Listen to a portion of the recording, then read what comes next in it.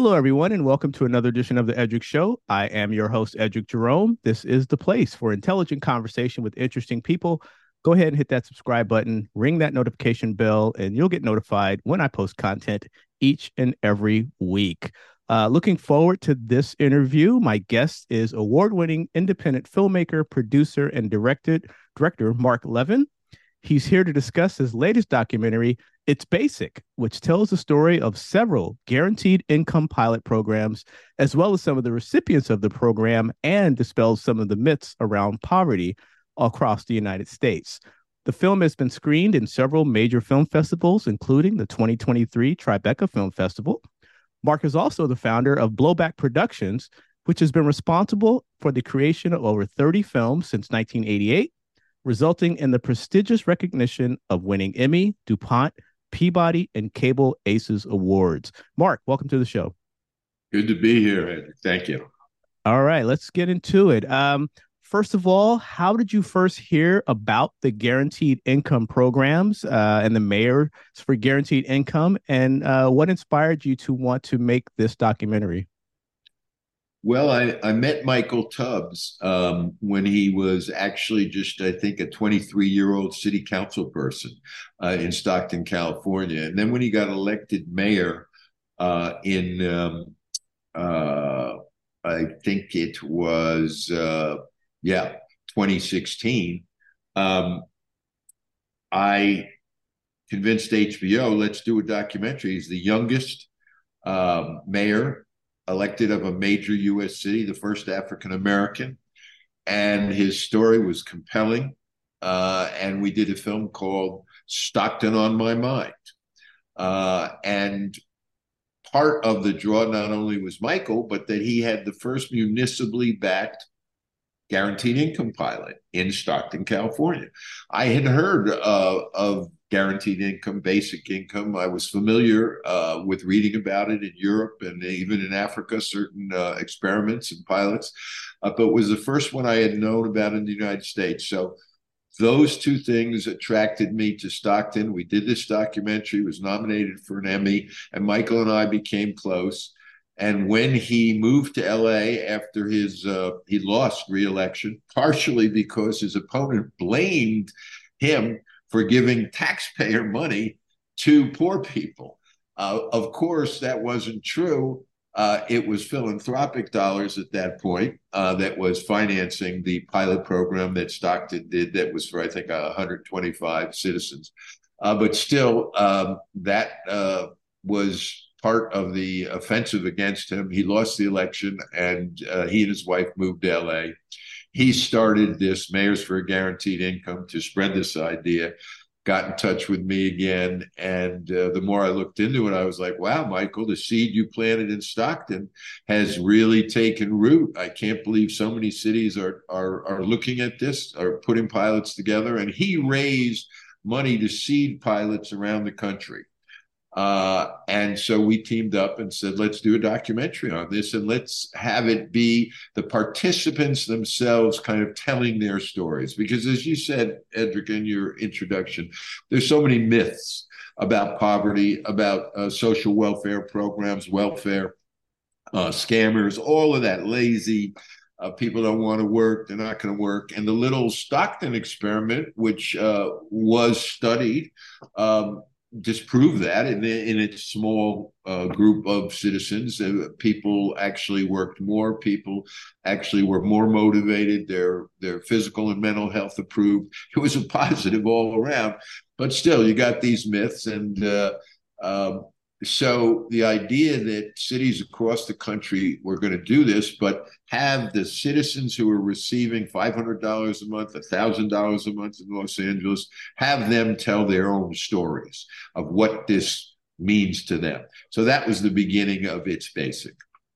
And as you mentioned, ultimately, the Guaranteed Income Program is about improving the lives of real people and their families. Telling their stories of real people involves gaining their trust and also allowing them to be vulnerable to tell their stories on screen. So how did you approach that in trying to gain their trust so that you were able to capture the real story so that it came across in the film?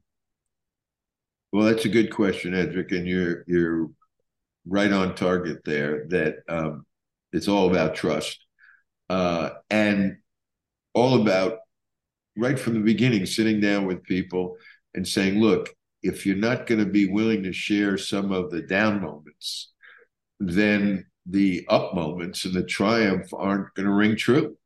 And the difference that this may or may not make in your life is not going to ring true, because it's going to look like more of a polished promo piece than a real story. And there was a certain self-selection process. Each pilot program, and we went to 5 cities, which is what we focused on: St. Paul, Cambridge, Mass, Newark, New Jersey, Gainesville, Florida, and Los Angeles.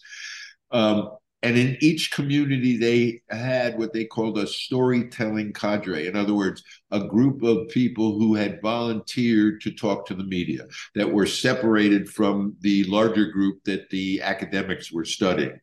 And so you had a certain self-selection process of people who are willing and wanted to tell the story. But honestly, most of them figured that was going to be a brief interview like this, or local news, or, it wasn't going to be somebody moving into their house or coming back 3 or 4 times over a 6-month period. So it was building friendship, building trust, having them see our work. And I'll be honest, even sharing some of our stories with them, that, like if you take one of the couples from St. Paul, Abby and her husband Anders, at the end of the program, and because we wanted to follow one city from beginning to end. And, we wanted to make it clear, hey, this ends, and, where do people go when the extra money stops? And for this family, they moved out of their apartment and they moved in with their parents, with Anders' parents. And they felt a little self-conscious, understandably, like, this is humiliating. Even in the film, I think Anders says something, it feels like we're on parole, that we really, aren't successful adults. We got to move it back in with our parents. So I shared with them a story of my family, and my daughter, who is a successful professional, works at the Metropolitan Museum. Her husband's a professor at Bard. And I said, but they couldn't save up enough money to get a place here in New York City. It's so expensive. And so my wife and I said, move back with us for a year or two so you can save money. And I said, look, these are accomplished professionals, and they're dealing with the same thing you are. You shouldn't feel embarrassed, humiliated. This is the world we live in now. And it's important you tell the story. So, but you're right. It takes trust, and that was, the whole team that I worked with was key in building that trust. In addition to the subjects of the film, the people whose lives are affected by this program, you also had to talk to program administrators and politicians and a host of other folks who are responsible for administering this program. What are some of the things you learned from them that you may not have known before you started this film? Well, I think, I wasn't as familiar with the bureaucracy, the social welfare bureaucracy. And obviously that is tedious and a burden at times for a lot of people, from the administrators and the civil servants who deal with it, to the recipients. And obviously, one of the advantages of this approach is that it cuts out all the red tape and the bureaucracy. You're getting a check, you got a card, it's direct deposit in your bank account.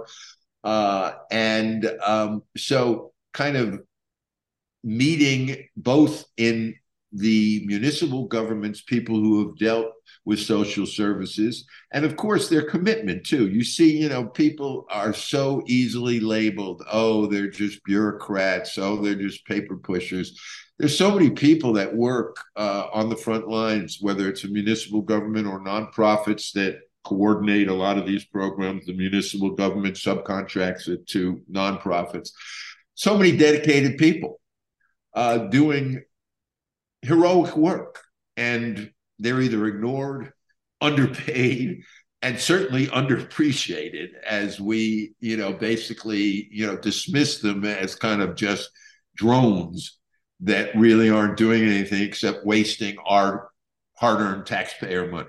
So I think that's the big takeaway, is that there are a lot of good people in both city government. Yes, there's waste. Yes, there's fraud. Yes, there's corruption. All of those things are real. But it sometimes eclipses how many people are out there actually trying to help. And what's related to that is and this again was just by chance and the people that volunteered, but a good number of the main characters in the film are providing services to other people, whether it's healthcare services, whether it's Lucille, the school bus driver, uh, teachers. You see how little we as a culture value people who help other people. Exactly. If you make money or if you invent technology, obviously those are the high paying jobs, or even in the entertainment, sports. But when you're out there every day helping people, educating people, supporting people, it's sad. As again, Abby says, I take care of people all day, and then what do I have left for my own family? So that was a wake up. You're not just putting out a film and moving on to your next project. You're actually starting a campaign around this film called the Guaranteed Income Works Tour. Tell me about that, and what are some of the goals of the tour? Well, the goal of the tour is to really spread the dialogue and dispel the mythology. The film is part of that, but it's in combination with getting civic leaders, both political, social, educational leaders, panels, town halls. It's to basically open the American public and also the American voters' mind to this is something we got to start thinking about. On one side, there's poverty and the inequality of wealth, huge issues. But on the other side, there's technology and the disappearance maybe of 9 to 5 work the way we've known it all our lives, with AI coming in and big backers of some of these discussions are technology people, philanthropists, et cetera. So this is a discussion that has to start. And, Michael and the network of Mayors for Guaranteed Income realized, obviously, this year we're moving into 2024, huge election that we're facing. Huge headwinds, in the world where it's at. So to be able to have a grassroots kind of discussion movement about really how should the economy work better? How do we deal with the fact that, as the statistic in the film, that over 60% of Americans basically live paycheck to paycheck. So if something happened, an accident, an illness, having to take care of a relative, they could be out on the street. And coming out of COVID, the one thing that the COVID pandemic, one of the many things that I think it fundamentally did, was it reminded us why we have government, why we have, in other words, all of a sudden everything stopped. That was like, how are we going to eat? How are we going to pay for anything? How are we going to pay for our rent? What are we going to do? And it was a Republican governor and President Trump that signed those first checks and went out to everybody. And all of a sudden was like, wow, the government helped us. Surprise, surprise, with everybody screaming about how bad the government and this idea, which has been around for a while, and in the film we talk a little of the history of the idea, the support in the 60s, Martin Luther King, and on the conservative side, Milton Friedman, Richard Nixon. But all of a sudden the door opened for, wow, the government can send out checks. When Andrew Yang was going around, people were like, oh, that's crazy. But all of a sudden that wasn't so crazy. We were living through. So that, I think this was, how do we ride that out? How do we keep that dialogue going? That people open their minds to there are different ways that the government can play a role. And obviously, guaranteed income versus universal basic income. Universal basic income is everybody gets something. Guaranteed income is let's target it. Let's start at least with those who need it most. And that's what these pilots are. And unfortunately, as I say, over half our country, 60% of our country, $500 a month for people living paycheck to paycheck. It's a little money. It can make a world of difference. As Lucille, the main character in this story from St. Paul, the school bus driver says, she says, put a little gas in my tank and I'll show you how far I can go.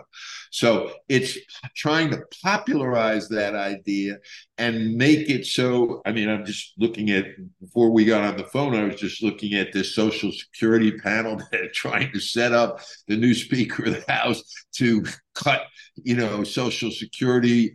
I mean, so there's still this push that, we're giving too much to poor people, to people of color, to immigrants, to all, instead of this consciousness that did come out for a moment in the COVID epidemic that, hey, by helping everyone, we're helping ourselves. By having a healthier, better educated community, it helps everybody.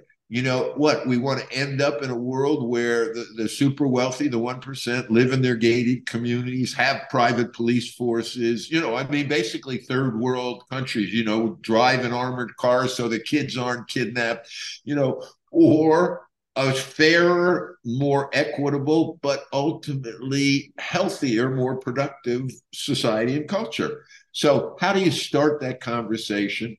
To Michael's credit and to Melvin Carter's and Mayor Siddiqui and Ross Baraka, some of these mayors are now saying, hey, you can get totally depressed looking at the news every night and reading the newspaper about what's happening in Washington. But in communities across this country, there are people trying to come up with innovative ways to deal with this issue of economic insecurity, of economic inequality, of poverty. And the bottom line is that poverty is not a force of nature. It's not just natural forces. It's a policy decision that we've made as a culture. We're a wealthy enough culture that we don't need to have as many poor people as we do. Every other advanced industrial country gives money to young families with young children. That's a given. Canada, Great Britain, France, every other advanced industrial country has universal health care. Every other advanced industrial country does more to allow their citizens to go into higher education without going into debt that will cripple them for years. So I'm saying, how do we restart that dialogue? We've been so locked into kind of a reaction to the 60s, the civil rights movement, the Great Society, everything that came out of that, the Reagan market fundamentalists, Thatcher, we've been in that era, even Clinton and Obama, we've been living in that scarcity mode. And COVID did allow a change in perspective. How do we build on that? That it's about community. It's not about, as Ronald Reagan famously said, government is the enemy. No, government can be an ally if used properly. I remember that Club for Growth comment, I believe. Government, they wanted to take it and drown it in a bathtub, which is unbelievable cruelty if you think of it that way. Right. But work like yours and what you guys are doing, I think will help further that dialogue. So I applaud you for that because it is a much needed conversation. Which leads me to my next question, which is about your production company. I'm blanking. Blowback Productions. Thank you, Blowback Productions. You've been very successful. You and your partner Daphne Pinkerson have created some very memorable content, award-winning content, things that last. How did you start Blowback? And is there an underlying core philosophy of the projects you take on? Because there seems to be a greater good for some of the work that you guys are doing. Yeah, I would say that there is, we have certainly social justice, the criminal justice system, economic inequality. We are socially conscious storytellers, no doubt about it. I'm not sure. I mean, my own personal history, my parents were labor organizers involved in the civil rights movement, so I'm sure that had a profound impact. And I'm a child of the 60s. So I came of age in that turbulent time, and I've kind of felt that it's been mischaracterized, and this whole reactionary movement that started in the late 70s. You mentioned the Club of Growth. That this whole that business is the answer. That the market is the only true way that we've kind of lived with. I've fought against that. I don't believe that, and mischaracterizing the 60s as that's what set us back. And that's the problem, is we gave too many people too many rights, and gave people the idea that we could help them. These are mistakes. No, I don't believe they're mistakes, and so I think it's animated me. And having lost a few friends along the way, in the madness of that era, I think all those things, certainly the war on drugs is a central theme in our work. The mistake, in other words, that we went to war here on our own people for a good 40 or 50 years. It's ironic that it was Trump who actually signed the First Step Act, which was really the first federal reversal in the war on drugs since Nixon declared it back in the early 70s. But that certainly is something close to home and the culture that I grew up in, and that put so many people in prison. And so we've done a whole bunch of films of people behind bars. And the film I did 25 years ago that won Sundance and the Camera d'Or at Cannes Slam is going to be re-released this end of this winter or spring. So that's exciting. What's kind of sad is that we played it at Sundance last January, and there were a lot of young people who had never seen it, and they were like, "Oh, I would have thought that film was shot last summer if there hadn't been a flip phone in it." So, yeah, I think that has been part of it, and the climate now. It's funny. Obviously, documentaries, so-called nonfiction work, is more popular than ever. There's more of it everywhere. It's a commercially viable way to make a life. To be a documentary filmmaker, to be in this side of the business. At the same time, social issues people are maybe even touchier about. I just went to a documentary last night about book banning, and it's like, executives, oh, we don't want to do anything that, is going to get the crazies over here, or is going to get the hate mail coming, or on social media, or I'm afraid, they're going to start tracking me out of my home, or, so it's a kind of mixed bag. Like this film alone that we're talking about, this grassroots campaign is fantastic. The responses have been, just fascinating. And yet, we've been very lucky working with all the major distributors, and obviously we've shown it to a number of them. And this is moving, it's important, compassionate, but it's not right for us. So it's an interesting time in that way. But it's I often joke, I was born in New York City. And so I was riding the subways, when I was an infant, and that probably scrambled my head some way that said, hey, this is the way you're going. And that's the way I'm going. Another film you did, which is titled Protocols of Zion, you shed light on post 9/11 anti-Semitism. As you sit here now in 2023, what's your thoughts on that? Because a lot of the themes in that film are still relevant today, and even more so because of the rise in anti-Semitism over the last several years. Absolutely. I'm glad you asked me that question, because I'm currently trying to get the film re-released, Protocols of Zion. It was on HBO, but it was distributed by Think Films that went bankrupt. And so their whole library went into what's called a liquidity library, which means they just lock these films up in a vault until their licensing contract is over. So I'm trying to convince the company that does that, what are you doing? I mean, especially at a moment like this film should be out. It's not about money. If it was money, I'll give it to you. Still, no, we can't.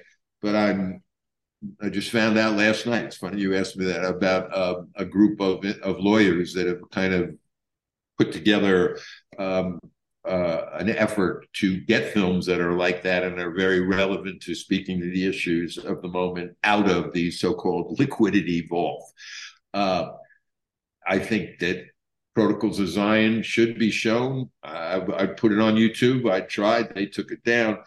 Uh, I'm heartbroken by what's happening because, in fact, right after it happened, Mehdi Hassan, who's Egyptian American in Protocols of Zion, who had a restaurant in Patterson, and I met and became good friends with. He called me up immediately after the horror of October 7th, the Hamas massacre, and then the war, the Israeli invasion of Gaza, and said, Mark, you and I need to show that film, and you and I need to stand together as a Jew and a Muslim, that we're friends. We became close when you made Protocols, and more important now than ever.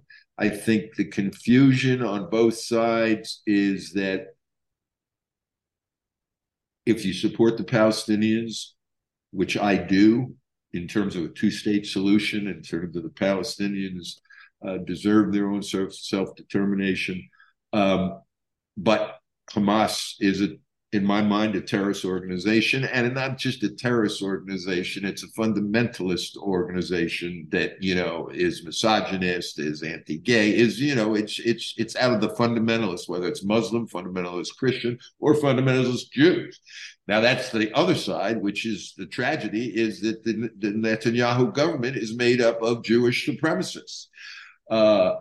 And that's frightening. And you've got to get rid of Netanyahu. There's no doubt about it. But how do you do that? How do you get rid of Hamas and rid of Netanyahu when both of them, in a way, want war to continue because it means that they continue? So I lived in Israel many years ago, right after the Yom Kippur War. As I said, it's just horrible. And I hope that this ceasefire can last. And honestly, I have to say that as an American Jew, when I first went over, just as I was stunned after 9/11 to hear these rumors spreading that no Jews died in the World Trade Center. That's what started Protocols of Zion. I was like, what, are you kidding me? Oh, yeah, I read it all. You read it all? Where? Oh, the Protocols of Zion. It was written 100 years ago. And I knew what the protocols were, this forgery in Tsarist Russia that Henry Ford then picked up on and Hitler later picked up on. But that people were believing this just stunned me. And when I first went as a young man to Israel in 1973, in the spring of 73, for the 25th anniversary of the State of Israel, I was stunned.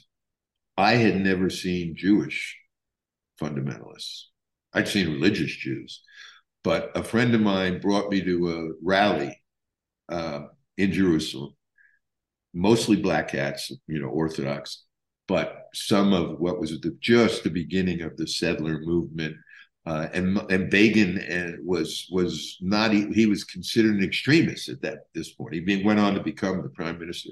But I heard Jews chanting for blood and chanting for the land on the West Bank that it was in the Bible, promised to the Jewish people. And I was stunned. As a New York Jew, I was like, wait a second, they're fundamentalist Christians and, the Crusaders, and there's fundamentalist Muslims, Al Qaeda, and, but not Jews. Oh, yes, and Jews. And tragically, some of those very people and maybe their children are key elements of the Netanyahu coalition, which is just a disaster. And part of how this all happened in their messianic belief that the West Bank is biblically theirs, So all that to say, it's hard for me to watch the news. I would like to get protocols out there. I think showing that Jews and Muslims here in the United States can get together, and they do in Israel also. But of course, this is eclipsed by the fact that the extremists just gained power. And it's something we got to deal with here too, in terms of the extremism and, these 3 Palestinians shot in Burlington, horrible. just horrible. And the rise of anti-Semitism and the reemergence of the protocols. In other words, the Jews control everything. They control the media. They control the finances. And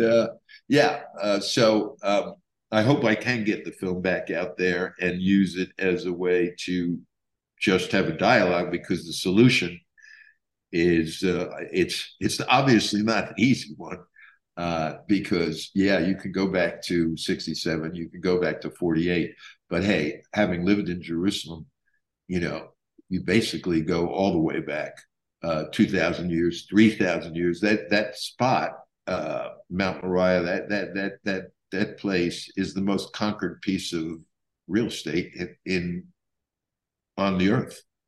It's changed hands, more empires, more conquerors. So, you're going back to Cain and Abel, and Ishmael, and Isaac. It's a blood feud that is just, unfortunately, very painful. And on the news 24/7. But so hopefully there can be some dialogue and some peace, which I think a lot of folks, including myself, would like to see. Nobody wants to see war. So hopefully there can be some resolution. Absolutely.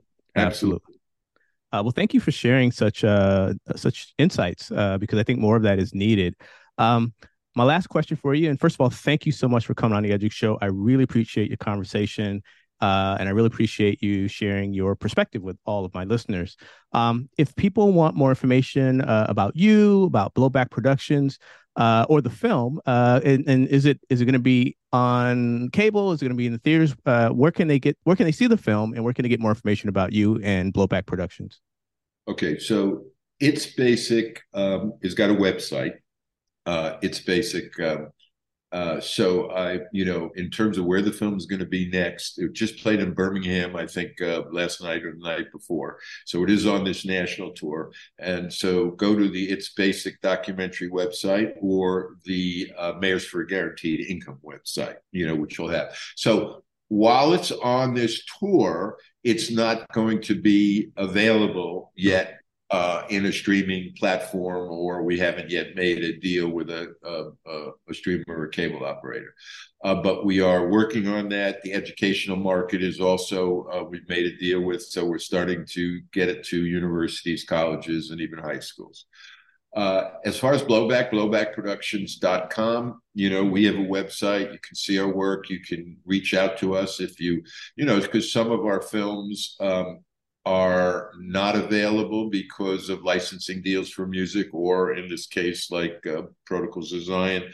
But we're very much about sharing our films, especially with nonprofit groups, educational groups. We have all our films, so that if there are certain films that aren't available commercially, through our website, you can reach out to us.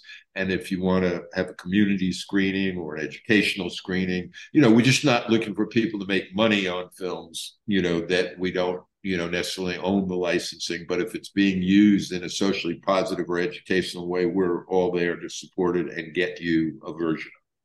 Excellent. Well, Marc, again, I want to thank you so much for taking the time out to speak to me here on the Edric Show. I really appreciate our conversation, and I hope we can talk again. All right, Edric, I appreciate your very intelligent and thought out questions, and I'm going to tune into some of your other shows now to see what you've been talking about. All right. I appreciate that. Thank you so much. All right. Have a great day. You too. This has been another edition of the Edric Show. I am your host, Edric Jerome. As promised, this is the place for intelligent conversation with interesting people. Hit that notification bell. Go ahead and subscribe. You'll get notified of content each and every week. I want to thank you for tuning in, and I will catch you on the next episode.